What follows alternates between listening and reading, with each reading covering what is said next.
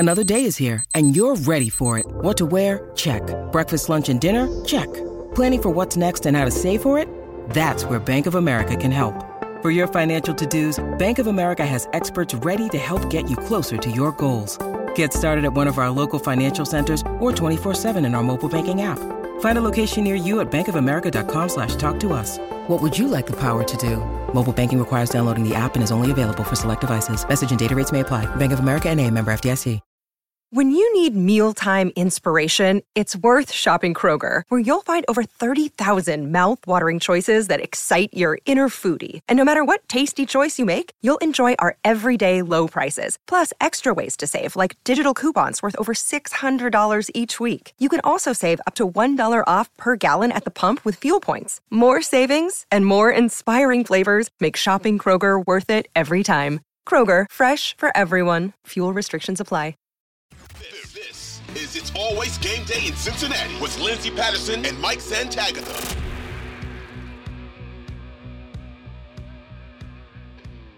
We are back on It's Always Game Day in Cincinnati. Lindsey Patterson, Mike Santagata. Mike, what's up? Watching guys run on Twitter, getting excited that somebody who's athletic came out athletic. I don't know. There's some exciting stuff. Combine. I mean, it's exciting though. The combine with well, we are recording at 7:19 on Thursday, March 2nd. Just to keep that in mind in case somebody does something crazy by the time you're listening to this. But Nolan Smith, pretty crazy, 4.39. I mean, he's only 238 pounds, but edge rusher. And then it kind of also steals away the thunder of Byron Young running 4.43 at a heavier weight. And then Adetomiwa Adebawore. Good job. Hopefully that's correct. 4.49 at 280 pounds. I mean, that's pretty crazy. And then last one that has been crazy so far was Kalijah Cansey, 4.67 at 280 plus pounds. So a lot of real fast guys, and it makes you feel bad for PJ Mustapher, who ran a 5.41. Like, how slow is said now. I'm good. Yeah, if you know you're going, if you see the 5 second mark and you still have like 5 yards to go, I'm pulling my hammy. I'm going down. Not necessary. I kind of want to go to Clancy because one of the things that we're doing right now, I think we actually said it on the podcast in February. I think Bengals fans, NFL fans, they have different position groups until the combine, until pro days, until the NFL draft, what a team does, free agency. And it's always going to change. And I felt pretty heavy on the offensive side of the ball early on for the fan base of how they felt for the Bengals to go at 28. But Clancy was somebody that, he's out there and they need help on the defensive line. And then early on, well, maybe he's a top 10, top 15 pick and he won't be there at 28. When you see the numbers from his combine, how do you feel about him? And do you think he's going to be a guy that's going to be taken off the board really early? Well, as far as I know, he just ran the 40 and left. That's not great for him. Well, I mean, he has such a good, it's almost like when John Ross beat the record and he's just like, I'm not doing anything else. But I mean, I guess he figures he did something similar. I mean, Aaron Donald was a 4.68, and I think that was the fastest defensive tackle before him. So he apparently is the fastest defensive tackle, although not the fastest 6'1", 280-pound guy this year. But yeah, I think he saw his 40 time, was very happy with it, and just said, I'll show you, I'll do the rest at my pro day, which honestly, that's the right move, right? Like, you run the 40 at the combine because these numbers are crazy juiced. Like, maybe they're real, but I just feel like they're running a little faster than I think they should. And then you do everything else at the pro day where you get a little pro day boost. So I respect it, but also I wish he would have done more. Really short arms. So that is something that is a concern. About that is just, I think it's bench, which isn't really that important, but just seeing the bench, because you have short arms, less distance to go. So he should be able to put up a lot of reps, but we'll see. If he can't do that, then I think that raises a red flag about like, what's the preparation like? But if he does put up like 30 reps or something wild out there, then yeah, I think the Bengals like to see guys that can do that are real workout warrior types. So when it comes to the Bengals getting him, I don't know if he'll be there at 28. Just I think he's a little freaky. I think he moves different, and he's coming in refined. I don't think he's Aaron Donald, because who is? But I've been comparing him to Jonathan Babineau, but faster, more athletic, more explosive, more refined. And then my friend told me Rod Coleman. These are really old. Rod Coleman from the early 2000s, who had I think multiple 10-plus sack seasons, undersized defensive tackle. We don't have to go Aaron Donald. We could go into history and find some other guys. So there's some other comps. He doesn't have to be Aaron Donald, Grady Jarrett, or bust. I do think the bust chance is up there, though, for higher than some others, just because he's so small and he doesn't defend the run very well at all, which I've also been told by somebody that I know knows somebody in Pitt, but who knows, hearsay, that they were like, that it was more important they got penetration, rush the passer, than it was like stress to them that that's more important than defending the run. So maybe there's a little bit more there for him, but he's so small that I also think it doesn't matter. He's probably going to get beat up in the run game a little bit. Nolan Smith, I think the image a lot of people saw early after he ran and the official time came out, which was crazy and amazing. And then I was like, well, wait a minute. Do I want him in Cincinnati? But the image was he threw his phone. He was on his phone, then he threw it. And everyone's like, well, what happened? What's he mad about? And luckily there were reporters there.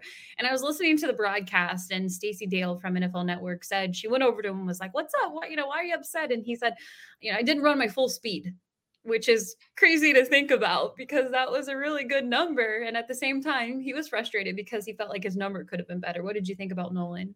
So his unofficial was in the 4.4s. So I think he saw 4.4 something and he was mad because he wanted to get in 4.3. Then his official comes out 4.39. So I wonder if he is still a little bit faster than that, but that's pretty crazy already. He's light. That is the first thing that came up. I think he's 238 pounds, which is less than BJ Ojulari, who everybody has knocked for being light. He plays strong, but he is light. So it makes you question a little bit of like, okay, well, the Bengals like big brick houses as their edge rushers. You think of Sam Hubbard, Trey Hendrickson's pretty big. Osai, not as big, but then Cam Sample fits that. And going back into history, you've got Dunlap and Johnson and all these big dudes that played there. Nolan Smith doesn't fit that bill, but he had a heck of a day. I've heard he also jumped over 40 inches on the vertical jump. I assume, and I mean, these show it, get off is there. And that is the most important thing about playing any type of pass rushing position is your get off, because if you get off, every other move is set up and you have a way to win. You can win around the outside with speed, or you can get off speed to power, or you first step, you threaten them, they are scared, they overset, and you work back inside. So there's quite a bit to do with being able to move like that. So I see why he's interesting, and they interviewed him, although I have said before, I don't think those are predictive for anything. The Bengals only took one guy they interviewed last year, as far as we can tell, and that was out of like 50 people. I guess they interviewed Cal Adamitis, but I wasn't counting an undrafted free agent for that because I'm thinking top couple picks. But yeah, they interviewed him, and I'm wondering if the interview was basically, why didn't you produce that well, and why are you so small? Can you get big? You talk about the interviews, and it actually reminded me of the night we talked to, I remember when Ja'Marr Chase was drafted. And at the time, it was the Zoom interviews. So we were all in a Zoom, like all the Cincinnati media jumped on the Zoom, and Ja'Marr's on there and ready to ask all the draft questions. And, some of the questions were like, did you meet with the Bengals? Did the Bengals talk to you? Were they constantly talking to you? He's like, not really. He's like, it wasn't really like a huge like communication back and forth. And he even joked when someone they brought Zach Taylor's name up. He goes, who's that? And we were like, that's your head coach. He's like, oh, I'm just joking with you. I know who that is. That's Zach. Zach's great. I love Zach. But it just made me laugh because I was like a guy at 5 who they were going to take. And there was all these questions. Is it going to be Penei Sewell? Is it going to be Ja'Marr Chase? Remember, they sent everybody to Oregon for Penei Sewell's pro day, and they didn't take him. I don't know. I think they meet with guys they don't like, and they're like, sell me on you. Yeah, So, because they knew everything about Ja'Marr. They could talk to number 9, be like, "Tell me everything I need to know about Ja'Marr Chase." So it just kind of you bring up a good point, and there was actually someone I saw your tweet earlier on Twitter, and someone quote tweeted it and said, you know, I and I'm paraphrasing exactly what he said, but I liked what he said, and he was pretty much saying, "You talk to guys you want to know more information on or more about." And that's what they're doing. They want to talk to some more of these guys. I don't think it means too much. Hey, maybe they do talk to someone that they end up drafting because they have a great conversation and they like everything that they're hearing. But it doesn't mean a thing. It doesn't. I mean, all these teams are meeting with several guys out there. You know, the all pro days I think are important, but at the same time, they're not. I mean, you just brought up a good point with Penei Sewell. When it comes, Zach himself went to Kyle Pitts' pro day. Yeah, so it's at the end of the day, none of that. I don't look too much into it. I think the team is just doing their homework when it comes to all the guys who could possibly be there at that time. The good news for them, they pick at 28. So they're going to be meeting with plenty of guys and be determined on what that board looks like. And I know you're going to go back and watch a lot of tape when it comes to just defensive line guys. And I still think it's a problem when I think of what this team needs to do when it comes to filling holes. They need to be able to get to the quarterback. So if somebody on their draft board is there at 28, yeah, the trenches, they're extremely important. We talk about the offensive line all the time. The defensive line is just as important. And that needs to be a focus. And maybe they do, even though they don't go that route in the first round. But the thing is, they're picking so late in the first round that maybe their mindset will change depending on who's on the board. Like I said, this is almost like a second round pick for them because it's so late. To be the top 25 picks, definitely the top 20. That's your first round. And once you're outside of that, it's still technically the first round, but I think it's kind of split up where you're probably not finding somebody in that really high up their bucket. They kind of did last year. I think a lot of people love Dax Hill. We didn't get to see it. That's going to be this year.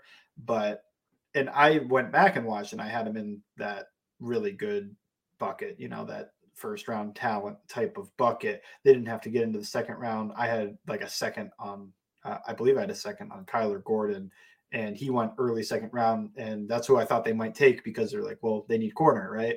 But they didn't do that. So I don't think they're going to reach for need similar to last year. I think they'll let the board fall to them and pick somebody because that's kind of what you have to do at pick 28. I mean, that's kind of what you have to do in the draft. Like the whole point is free agency. Let's plug our holes. Free agency is the duct tape. We're going to plug the holes in the boat with the duct tape. And then, when we get to the draft, that's going to be a nice piece of wood that should last a long time. I mean, I'm always still best player available, but I'm actually really excited about this draft more than I was last year. Obviously that was an exciting season in 2021, and then you have another good one in 2022. But this one, I'm like, okay, you have the talent around you. There's going to be a few extensions that we'll hear about before they get into draft day, and who do they pick up in the draft? So the first round is a huge question mark for me, because if you would have asked me, what position group were they going to go with in the first round last year, I wouldn't have said Dax Hill. I'll tell you that right now. I was surprised. He was the last thing I watched, and I skipped him because I was like, he's kind of a slot defender. They got Hilton. I'll move on. And you have to wonder, obviously, when you pick late in the NFL draft, there were probably some guys on their board that they probably had over Dax Hill at that time range of the draft. You kind of get a feel of, hey, who's probably going to be there by the time you pick. And, it was a smart pick because obviously they're more than likely going to be moving on from Jesse Bates. And now you have your starter, and he was able to get a year under his belt, at least just being in the room. But kind of going forward and other position groups that you've watched, I know we've talked about tight ends. This wide receiver class doesn't feel too top heavy or too heavy in general. When you think about it, there's no Justin Jefferson, Ja'Marr Chase guys, maybe no T Higgins in this draft, but overall in other position groups that you're going to be looking for, and you're kind of, I want to know how that guy's going to do at the combine. Ooh, I am curious. Well, defensive line was a big one because I was interested. I'm almost more interested in guys I haven't watched. Like, I want to see the corners and what they run and what their athleticism scores are. I haven't watched a single guy other than part of a game of Christian Gonzalez where I was watching somebody else and I just kind of peek over. And I mean, my very cursory watch was, it's a first round guy, similar to how I did the Paris Johnson one, except he could fall because corner's supposed to be super deep. So I want to see what all the corners run. I want to see, and I want to see running back too, just because running back, I think that 40, it's almost the edge rushers, the defensive tackles, the first 10 is what matters the most. And then for running back, that 10 matters, but you almost want to see the flying 20 as it's called, the last 20 yards of that, because I'll tell you what's their breakaway speed. And there's some guys I got some questions with that, even some guys that are like surprising, guys that aren't surprising. I mean, like Zach Charbonnet, I got the question like everybody does, like, well, what's the flying 20? You know, it looks like he just doesn't have that extra gear. But guys like Tyjae Spears is a guy I'm like, well, what's the flying? Because he's been caught from behind a couple times. You know, what is he as fast as I think he is? And then you look at Derrick Henry, who ran a 4.5 40, but he's just a really slow starter. Flying 20 was almost Zeke, and peak Zeke was actually fast. Don't think of like current Zeke Elliott with that. He's like in the open field, you know, full speed. Derrick Henry is probably nearing a 4.3 type of speed. You know, he's super fast for that size. So I want to see guys that destroy the flying 20, because that'll tell me who can break away when they're given a runway. And the guys I think that can do that are Devin Achane, Israel Abanikanda, and Chris Brown. I think those are the three guys that will dominate that. But I'm wondering, well, which one of them's the best at it? And also, is there somebody I'm missing? I didn't watch absolutely everybody. I've watched like 13 or 14 guys, but there's more out there. And does that give you a guy to look at that maybe I was going to skip past? I definitely think cornerback room is intriguing for Cincinnati, because that is such a Cincinnati Bengals pick in the 20s to go. I mean, I remember when it was Jonathan Joseph the following year, they get Leon Hall, and it was late in the 20s and not 28, but at the same time, it just feels like one, because you do have to think of the future too. Cheeto, this is his last year in Cincinnati. I mean, unless they work something out, but he's coming off his injury. You get Cam Taylor-Britt out there, and then at nickel, Mike Hilton, I think he only has 2 more years left on his contract, counting the 2023 season. So you need to be smart at that position, and maybe they go cornerback if there's a cornerback there at 28. Yeah, Will Jack, definitely in the 20s. And was Dre Kirkpatrick in the 20s? I think he was. He was. Yeah, so like every corner they've taken over the past decade has been in the 20s. So it adds up. And it's a deep corner room, and I think it could end up being BPA staring them in the face.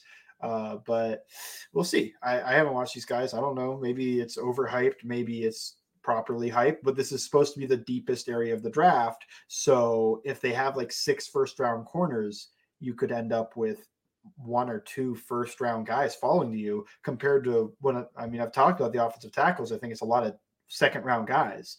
I would take a first-round corner over a second-round tackle, even if I need a tackle, just because I want to get that first-round corner.